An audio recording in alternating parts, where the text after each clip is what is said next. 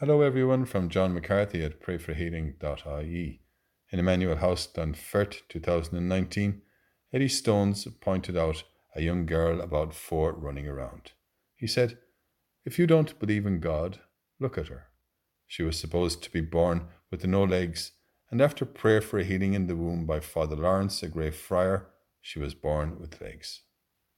Today's reading is from Psalm 23. The Lord is my shepherd, there is nothing I shall want. Fresh and green are the pastures where he gives me repose. Near restful waters he leads me to revive my drooping spirit. He guides me along the right path, he is true to his name. If I should walk in the valley of darkness, no evil would I fear. You are there with your crook and your staff. With these you give me comfort.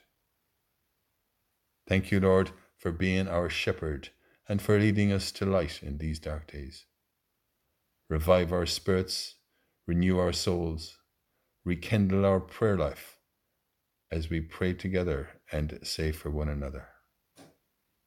Hail Mary, full of grace, the Lord is with thee. Blessed art thou among women, and blessed is the fruit of thy womb, Jesus. Holy Mary, Mother of God, pray for us sinners now and at the hour of our death. Amen.